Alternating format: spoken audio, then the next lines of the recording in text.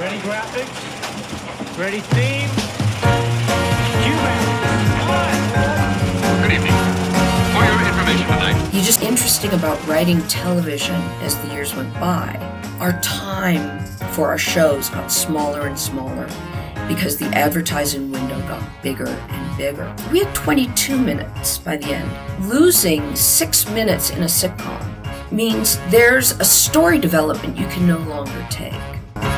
Hi, this is Lauren Milberger. And this is Jessie Mullins. And welcome to another interview episode. We are so lucky to have the amazing Denise Moss. We have had this in the works for a while now, scheduling and things like that. So we were so happy that Denise was able to join us as we trail towards the end of season 2. Yeah, this is the vibrant female powerhouse we were hoping and not disappointed to receive from Denise Moss. This conversation was such a delight.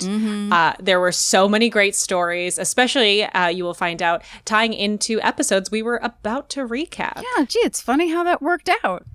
Yeah.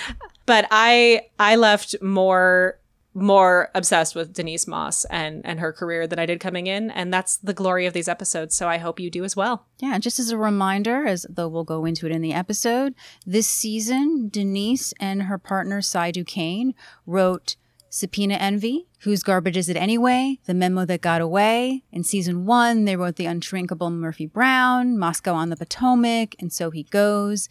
And then eventually they became, wait for this, I know we've talked about it before, actual members of the writing staff as opposed to freelance for season 3, where they wrote Small, Terror on the 17th Floor, Trouble in Sherwood Forest, Rootless People, which is a great episode of Murphy Gets Kidnapped, and Brown and Blue.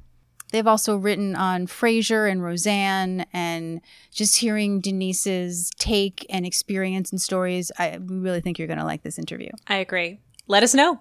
Definitely. You can join us on social media at Murphy Brown Pod, all over the interwebs, as well as on our website at murphybrownpod.com. Definitely leave us a review if you enjoyed this interview, and hopefully we can bring you more. Enjoy. Enjoy.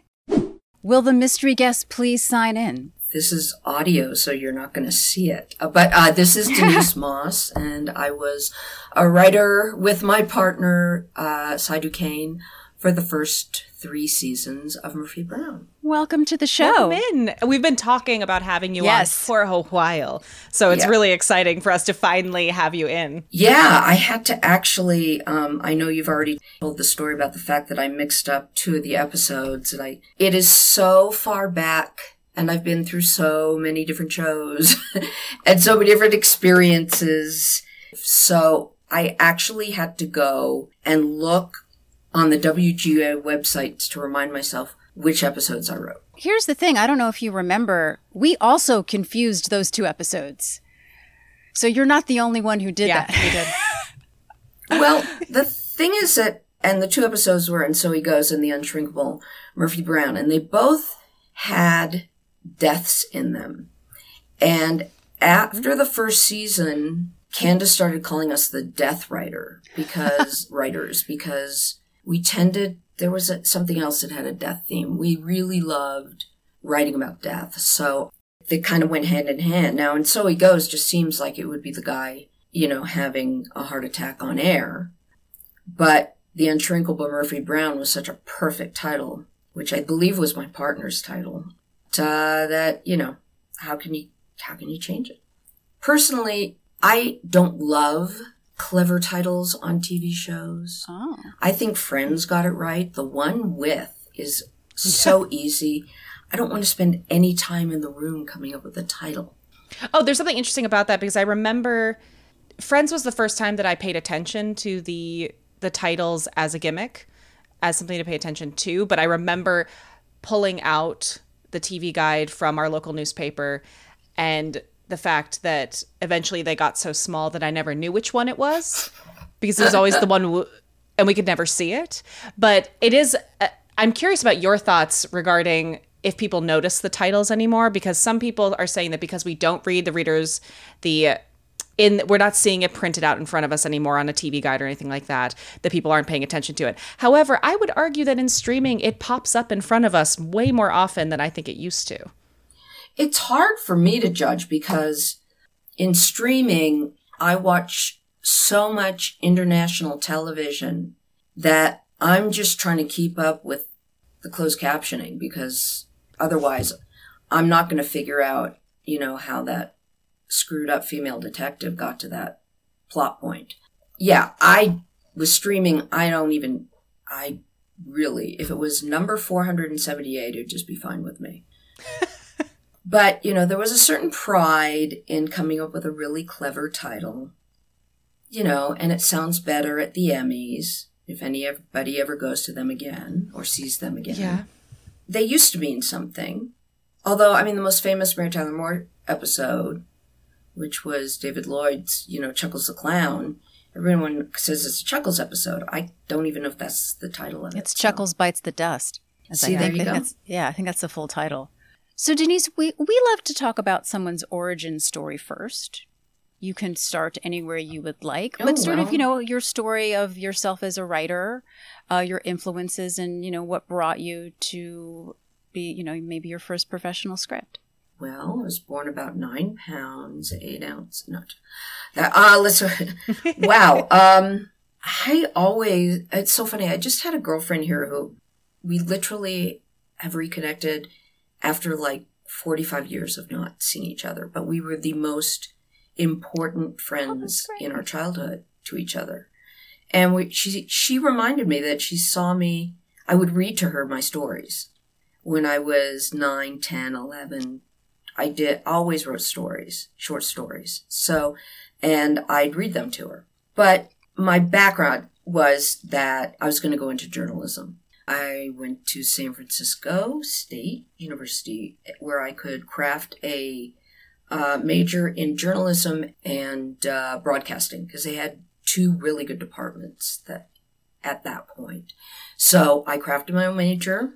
They let you do that in those days, and made it through. And then coming out of college, had been awarded in college a scholarship that was founded for a cameraman who was killed in Guyana and Jonestown, which happened in my high school years. Yeah, I know, I'm going dark here. I go dark, but I'm obsessed. I'm obsessed with Jonestown. I've known like 7 survivors. I've worked with survivors. I desperately tried to get the book Raven, and now Vince Gilligan has it. Damn him. Denise, this is not the first time Jonestown has been brought up. That's on this weird. podcast. Yeah, it's not actually. Why? I welcome you. I welcome you and your interest. I'm obsessed. I was obsessed. So anyway, My question is though, but were you obsessed? Oh, sorry. No, I was wondering, were you obsessed before you got the scholarship, and it was just a crazy coincidence, or the scholarship is what? Wow. In high school, when it happened, I was obsessed with it. And I remember going into my English class and doing an extemporaneous presentation that we were reading Heart of Darkness. And I was drawing the parallels between Heart of Darkness and Jim Jones and what had happened in Guyana. And it was so riveting to me and so perplexing. It was, the generation before me, had JFK, and the generation younger than me had 9/11. Some reason Jonestown resonated. Yeah, it still does. People keep talking about it. And I'm dark. I like that stuff. So it was fascinating to me. So I had that fascination. And then the school I went to, I didn't know that Greg Robinson, who was a photographer, the Examiner, went to San Francisco State, and he died on the airstrip. And Don Harris, who was a reporter in LA who I'd watched growing up every day, and he died on the airstrip. And Bob Brown, who was a cameraman who worked for NBC, and he also perished. And so they had the Bob Brown Scholarship, and I won it for 3 years in a row. And I said, well, I wrote this really snotty note to Kelly Lang, who was the most famous news person when local news meant something. And I said, you've given me all this money, and it's been fabulous, so why don't you make me work for it and hire me when I get out of college? And nice. Yeah, I had balls. So then... You're already my hero. Yeah. Now I'm afraid to ask my daughter to dust. Anyway, so anyway, I went, and I had lunch with her, and she put me in touch with NBC News on the West Coast, and I interned and then worked there. And I worked on the assignment desk, sending all these amazing journalists, who many are still working, many are not, all over the country, all over the world, on the West Coast, from the West Coast. I would take in the feed from the Today Show at 4 a.m. And it was really old fashioned back then because we had to actually type up the ins and outs of every story. Because if something happened in the 3 hours between the East Coast airing and the West Coast airing, we had to exactly put in a different story or update whatever story was there. Oh, of course. It was very, it was stone tablet carving time. It was, we had, literally the teletypes that went everything. Yeah. And I rolled up the paper and everything, but I loved it. But then I saw that the news business was brutal in that I would have to go to 10 markets in 10 years to be a producer or on air. And I said, I had already moved. I grew up in Toronto. My dad came to California to make it in as a composer and a musician. And successful. But I went from Toronto knowing how to sword dance in a kilt to living without shoes in Malibu in a trailer. So, I was the only person. My dad played accordion. Did I have any chance of not being a funny person? Professionally, Truly. He played it professionally. So I didn't want to do that. That's hard. Yeah, I didn't want to do that. That wasn't his main instrument, but he did play it. Oh, okay. He was a jazz pianist. So, which wow. will come up in the show later. But, so I couldn't do the 10. I just couldn't be on my own like that. I didn't want to be unconnected. And so I was at a loss. And I always was funny. I don't know if other people listening to me, we said, I don't think she's funny. But anyway, so I decided that, that was going to work. And a friend of mine, it's amazing. And I tell young people this, all the time. You come out, especially now with having gone through COVID. I have a young 20s daughter who had to put off life for a year. And you just don't know how life is going to change. You just don't know. So one day I'm talking to somebody at work who said, and it's the 80s, and they say, people are writing scripts all over town, getting $1 million for them, and they're never made. And I said, hey, that sounds like my kind of job. And they said, and there's this great program up at Stanford being run by a guy who was a former producer. He's in his 70s now. He's a great guy. He produced a lot of famous movies for the studio system. And I applied, and I always wanted to go to a fancy school after scraping through a state school. So I got in, and I did a program at Stanford in film writing. And I was good at it. So I came back to LA. My parents lived in LA. There were no jobs. There was nothing for me. And no one was buying my scripts. So I temped, and then I found out that you could temp for Apple Temps in Burbank. Tempt for all the studios. And this is back when one was still a secretary. So I got a temp job at Warner Brothers. I felt lucky to be on the lot. I felt like walking on the lot was like the most magical thing. And I had actually in college been a representative for Columbia Pictures at my college and put on shows and events and things. So I'd been on the lot before, so it was like so cool. And I worked, and then I got hired on as a full-time secretary in the Secretaries Union, for which I had to take a shorthand test. Oh, and the reason I got and the reason I got hired on was because I knew DOS. Remember DOS? Oh, A C prompt? good for you. And none of these old guys, and I mean guys, knew how to use a computer. So I was using the computers. I was fixing their computers. I was setting them up. I was showing them how they could press one little thing and it would spell out a name of their characters. Yes. So I got those jobs. I had to take the shorthand test twice. I lied the second time. I had memorized it so that I could do it. Yes. That's what I would have done. It was stupid. HMO Healthcare, and I was now on the Warner Brothers lot. And I worked for a writer who was on an hour called Scarecrow Mrs. King.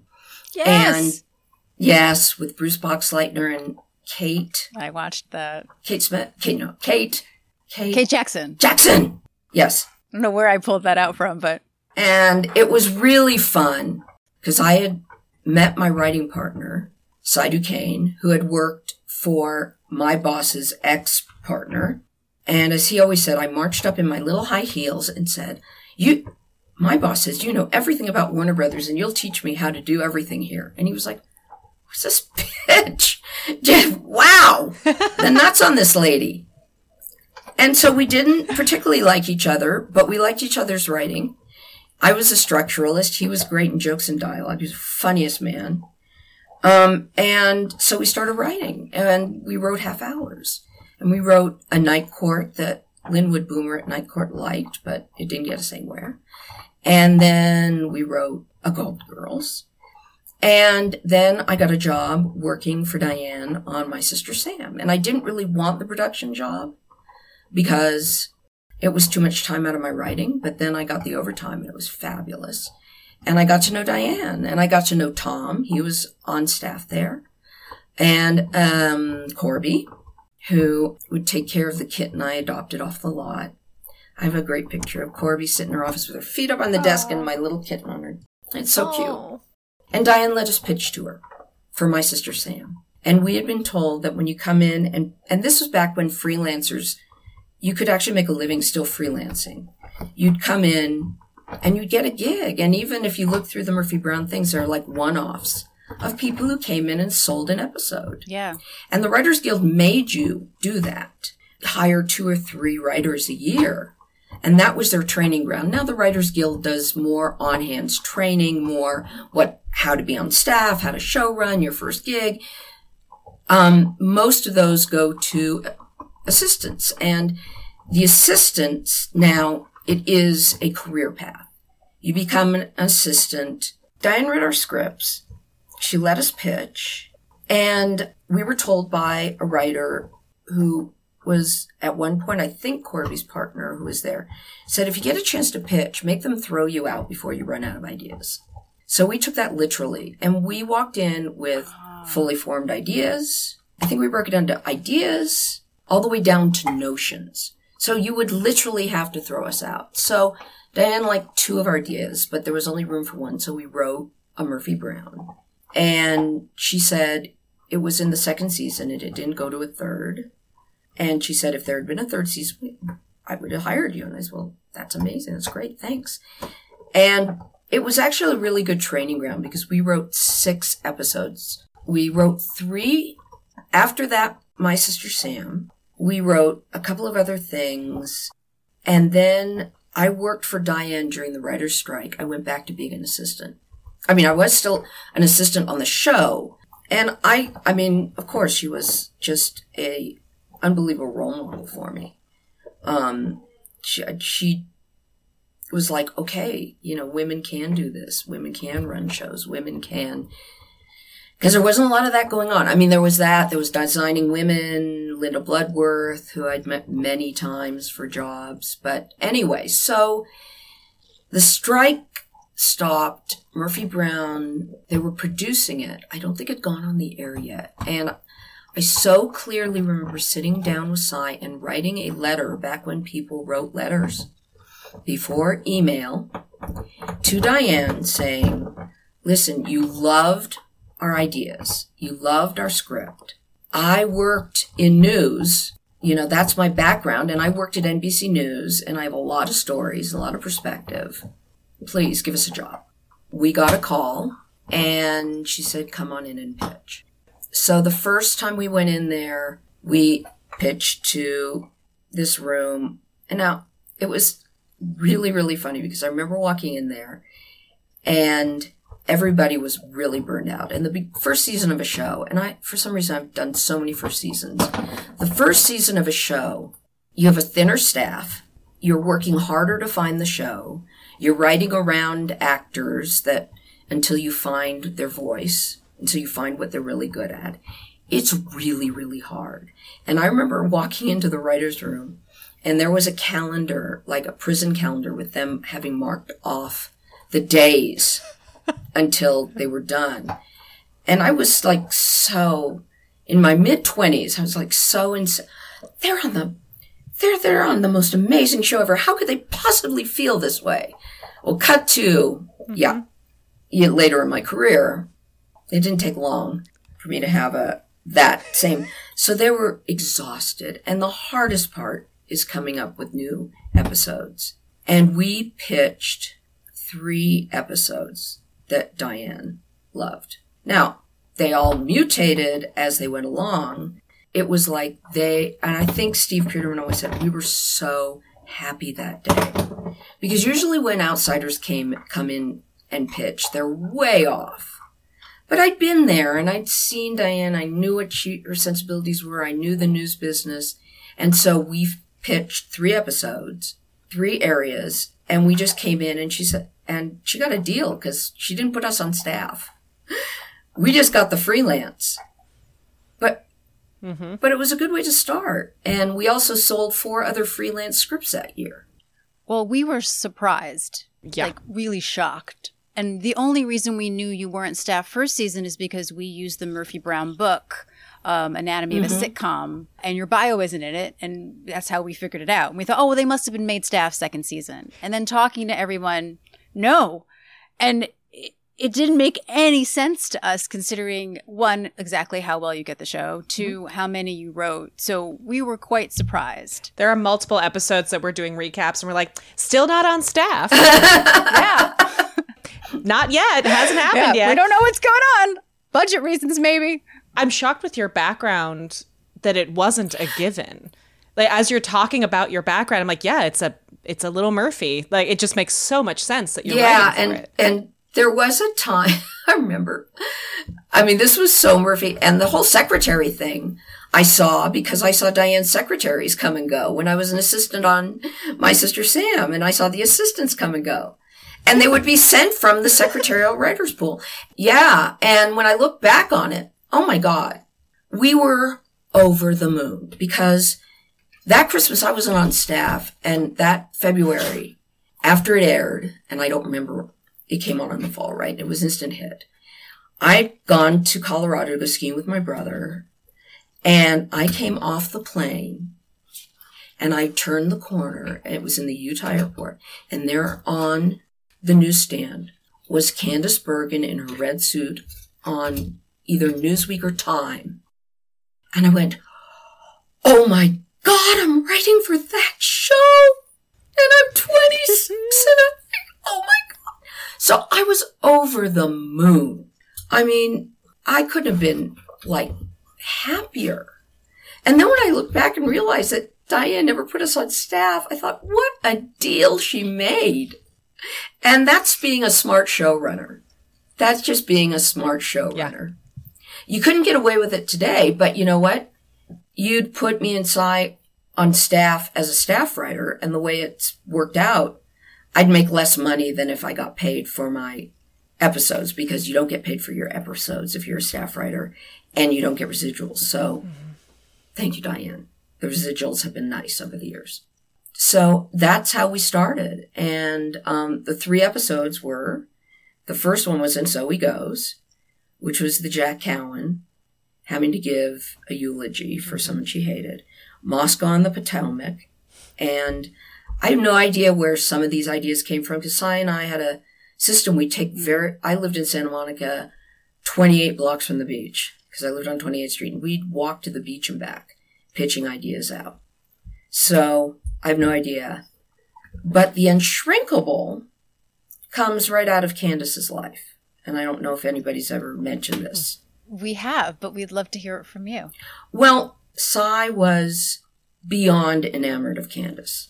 Cy, my partner, was a expert in the Oscars.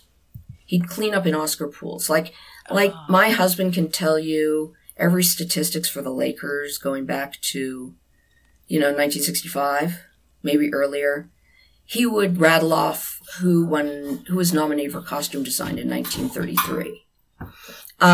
And movie stars were his thing, and we both loved movies, and we both loved David Lean, and we both loved deep stuff. And so he had read Candace's book where she talked about interviewing Oscar Levant and going up the stairs and finding him dead. From that idea, we came with the idea, well, what if she grilled somebody so hard on TV that he died on TV? So good.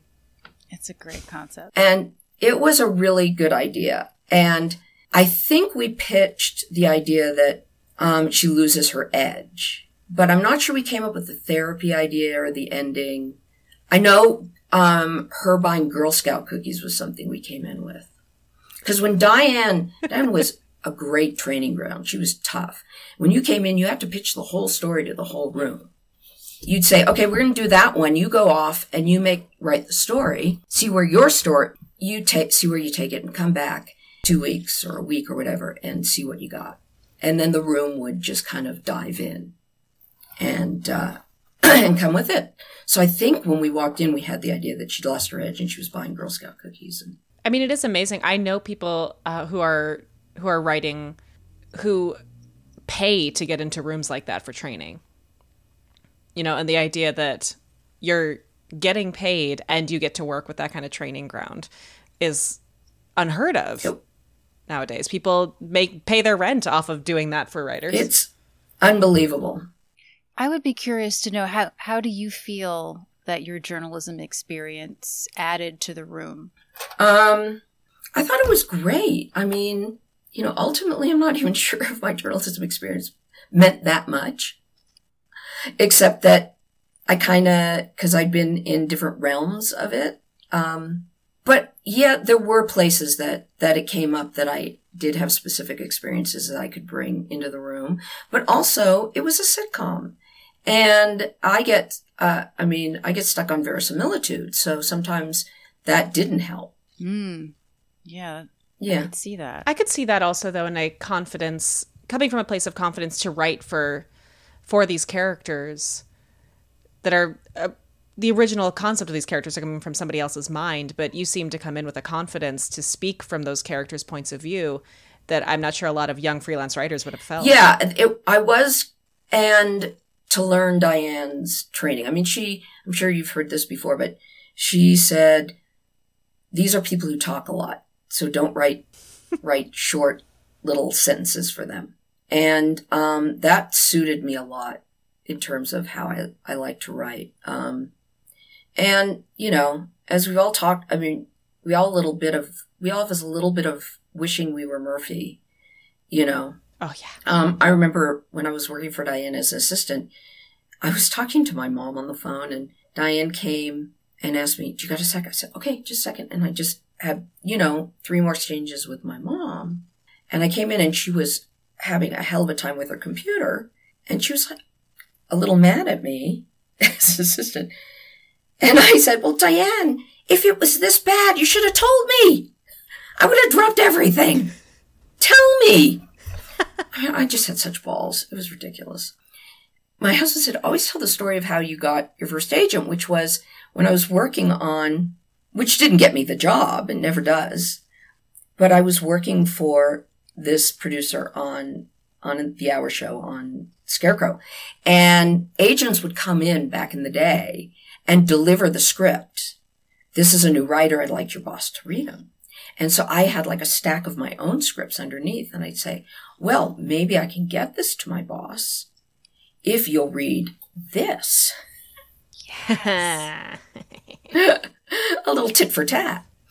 You know, so that's kind of how I got my first agent. Not that he helped me get the gig, but anyway, so yeah, so after the Unshrinkable, which really, I love the structure of that because it goes through, it changes. And that's one of the structural things that Diane really taught me, was to start a story and to take it in the direction you don't expect.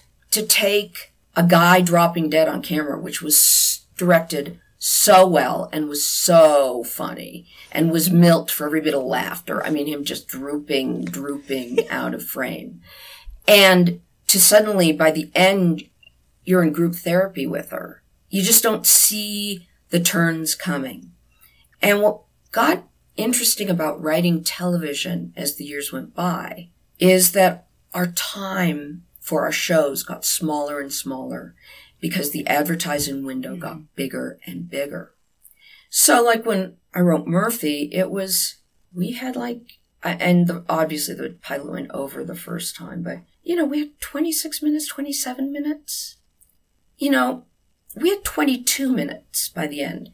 And not losing 6 minutes in a sitcom means there's a story development you can no longer take. Yeah, absolutely. And character goes out the window. Yeah. Especially when your characters are verbose. Yeah, so you couldn't write verbose. And then the Friends style of quick, short scenes, poppy back and forth became the style. The shows that I grew up that I loved were like Taxi, and the original Newhart show, and these stories that bent. And Diane was always big on, taking a story somewhere that you didn't expect it to go.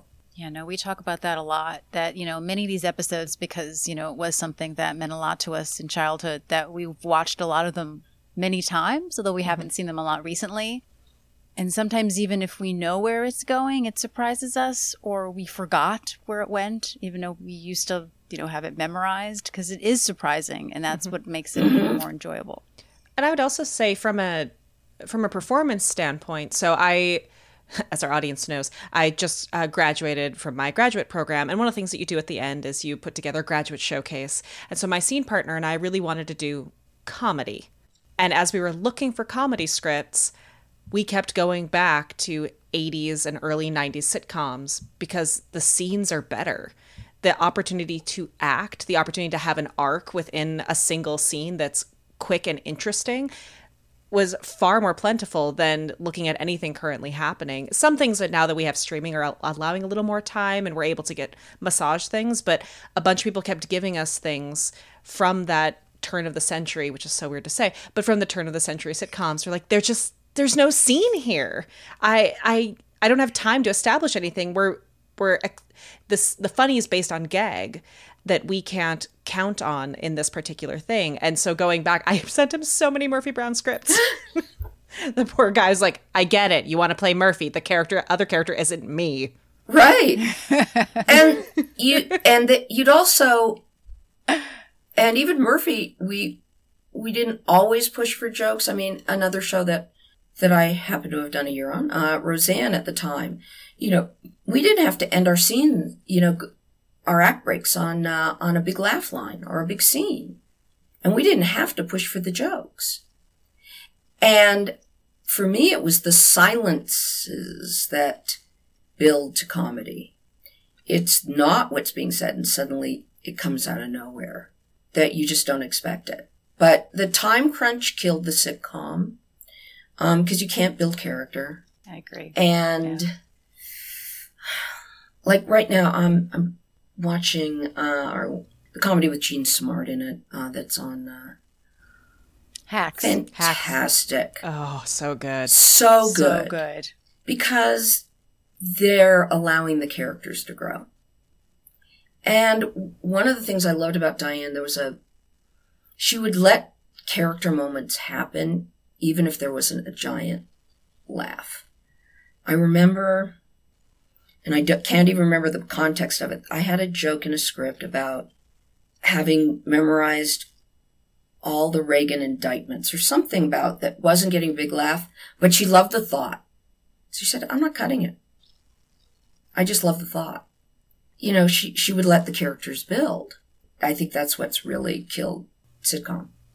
And I would also say, we made the joke with you at the beginning that you two were the death writers at first, which was wonderful. And it's some of my favorite work in those early seasons is because, and the thing we talk about a lot is the use of the concept of dramedy in Murphy is that the reason you keep watching is that, yes, we have the laughs, but also we have these moments where a lot of times the laughter is coming out of the fact that you need to laugh, not because we're trying to make you laugh. And seeing the humanity gives us that opportunity to rest in between and go through a journey with them, as opposed to just like waiting to giggle. Right. And there were shows, I mean, they're different. They certainly wouldn't work for season work, but Friends let things rest. I mean, it was very emotional, and there were other shows, I think, that have really let things rest, but they also let characters build. You didn't have to know everything about a character the first time you see them, in the first 5 minutes that you see them. There can be payoff through an arc. And being surprised by these characters. And there was also the likability issue, because suddenly, well, in the 90s, the other thing that killed the sitcom was once Friends was successful, they didn't want anybody over the age of 35 or over the age of 25 in a sitcom. And it was a disaster, because then we just got a lot of Friends ripoff. When I look at Hacks and I look at the Jean Smart character, I mean, she is kind of like another Murphy Brown character. She speaks her mind. She's politically incorrect in a different way. And I'm not sure you could do that today either, but you can on Hacks. It's great. It's so funny. Yeah, and she's vulnerable. She's a fully fledged human and has different relationships with different people. She's not just, the bitch or hard to work with. Yep. You see the way that she treats other people, from the people who work for her at her house to even moments with her daughter when they are good. Yes. And that makes you like her, because it's not that she's just one-noted. That's the one thing that really took me about the show was I felt for her as a character because of how she treated other people. Even if she didn't treat certain people well. She did. She treated other people well. And she well. does. And and the rest of us who aren't millennials love to see the millennial learn a couple of things. I mean, heck, I like seeing Gen Z learn a couple things. I'm all about learning. Yeah, exactly.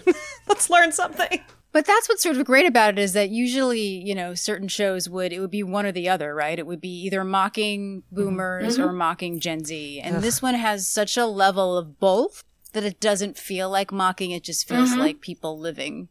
And that's something else I love about it too. Yeah. And they both have attributes. It's also great to see Jean Smart. Oh, she's just wonderful. That too. Yeah. I love her so much. You made me think of something when you were saying nobody wants to see someone over 25, or at least someone who appears under 25, which has led into so many wonderful beauty trends. But something that you made me think of was I remember what felt like the extreme rebellion of a show that involves a crossover of multiple shows you have worked on, which was Hot in Cleveland with Jane Leeves. And when that show came out, it felt like such a feminine middle finger to this idea of what the leads in especially a female-driven comedy was at the time. Yeah. I just love Jane has made her way through my entire life. Oh my God. Yeah. That was such a great concept. And it is such a middle finger. And, but you had 3 really great actresses, really terrific. And a very funny concept, well, 4 actually, I should say. And a really clear, funny concept. And I really enjoyed it. And we're talking too much. We're not talking about Murphy. So what else can I tell you? So we got on in the second season. Well, I'd love to know. Yeah. Like how did that, obviously there are big changes for you when you get put on staff, but like how creatively did that change for you? Well, the first thing was that because we had written 3 Murphy Browns and it was so hot from its first season, we were getting other offers, and our agent got a better offer on My Two Dads, a Michael Jacobs show. Mm-hmm. We are fans. Yep. Yeah. Oh, really? Oh, yeah. Well, you grew up with it. Yep. That's the thing. Yes. Yeah. I mean, I grew up with things too. I also watched Alf. I'm not saying that I had the best taste when I was 11. I loved Alf. I learned my taste based on watching all of it. Yes, you had to. And I Bewitched, which, I couldn't get more sexist than that. Oh, yeah. So anyway, our agent was Michael Jacobs was a client. So he was offering us more weekly, and he wanted us to come on immediately. And Diane and we said no. And our agent threw a fit. I said, there's no future in My Two Dads, and Murphy Brown is the hottest show, and we don't want to write My Two Dads, but it's more money. I said, no, we don't want to write it. So we went on Murphy, on staff. And it was a nice soft landing because Diane, never stopped being an English teacher. She had rules and regulations, and one of her rules was that when you're new and on staff, you're going to not be on the table every night. So we had Monday nights off. What we would do, and they weren't Monday nights off, we would have to, and this would be so foreign to any staff now, and probably the writers would complain and call their agent and sue her. I don't know what. Be ridiculous, but it was, I think, a good training ground. Because she liked a really small room, and she didn't like to hear many voices, and I like a really small room. I don't like to have 16 people on staff. I don't like more than 5 people in a room at a time, frankly. I can't process quickly enough. So we would go after the run-through on Mondays. We'd see a run-through, full run-through, and we would go to our office, and Cy and I would have to write in a script pitches and cuts, just ourselves. And there were many a night that I heard, and then we would spend a couple hours doing that, and then we're free, and we'd turn it in. And then we were on staff for all the other run-throughs and on stage and pitching, whatever. But I heard that many a night they wouldn't have a joke or they wouldn't have a cut, and they'd reach for ours, and it was there. It wasn't a lot. I mean, I don't know if it was a lot or not. I can't remember, but it was, we wanted to get our jokes into the script, and we didn't want to embarrass ourselves. So that's what we did. And, it was hard. It was hard, but it put our feet to the fire. And, it was a really good way to learn how to write that. And I mean, I wasn't trained in writing jokes. I was trained in writing character, but I wasn't. So it was really good. I was going to say the next morning when we got our script, first thing we do is go through it and see, is there any of our stuff there? Because we were, vain and egotistical and childish. I would do it today. You have gumption. That's all. Yeah. I am curious because you said I wasn't trained to be a joke writer. You had said earlier about you being the structuralist and Cy being more the joke factory. I'm curious about just more so about that dynamic in general. We love hearing from the partners about how they work together, but also for you going from freelance writing together versus being partners on staff together, how that dynamic fit in. Well, because we still wrote our scripts the same way, it was the same process. You came in, you pitched ideas, you got an idea, you pitched out a story, you went and wrote, then you beat out the story with Diane in the room, and then you wrote an outline. So in terms of that dynamic, that nothing really changed differently. That's what I love, because when I went on to Roseanne, it was all gang written. It was basically, you went off and wrote a script, but then it came back and it was like a page one rewrite. And I had never experienced that. And, a lot of places are like that. And the last show I was on, sadly, I had to run the room and do that to other writers. And I didn't like it. It's really uncomfortable. And you try to do it as gently as possible. But that's how they train now. That's how with Diane, we were ahead of the game enough that we could write 2 drafts. And she would give you, in fact, I saw Cy recently, and he gave me a bag full of stuff he had. And one of it was a script with Diane scribbled notes in it, which was really kind of cool. And she was like an English teacher with a red pen. She'd give you those notes, and you'd work really hard and try to please her. I mean, nothing felt as good in the room if you pitch a joke and Diane laughed. Oh, my God. It just felt so good. How often did that happen? She wasn't easy, but she was a good laugher. Cool. She was a really good laugher. Yeah, there was no better feeling. Oh, I made Mom happy. Mom finally loves me. The hole in my soul has been healed.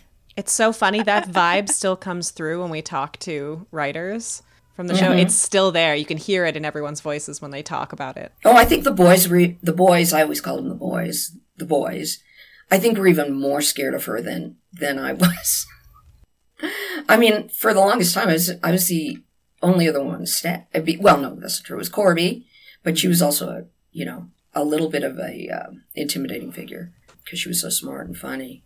But yeah, of the Staffnicks, I was the girl. So that dynamic, the only thing we kind of discovered is that Cy had a really, really quirky sensibility and would pitch just off the wall shit that Diane loved. And she started calling it the mind of Cy. Cool. I mean, his type of stuff was like, I think I don't know what the joke was, but the punchline was cheese on a rope. And I don't know where that came from.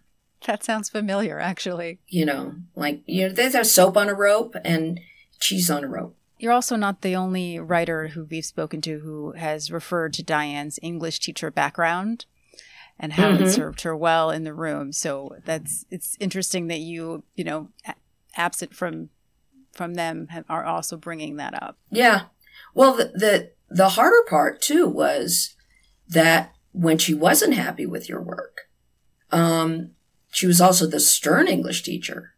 That got, you did not want her to be going with your script, just going through the pages, going, But what I discovered later about Hollywood, because it was such a great training ground, it equipped me for nothing. Because what I discovered later on is that all my bosses were passive aggressive. So you didn't know where you stood. Yeah. And then you'd get, gunny sacked. But she was always up front. You either knew you made her happy or you didn't. Join us for part 2.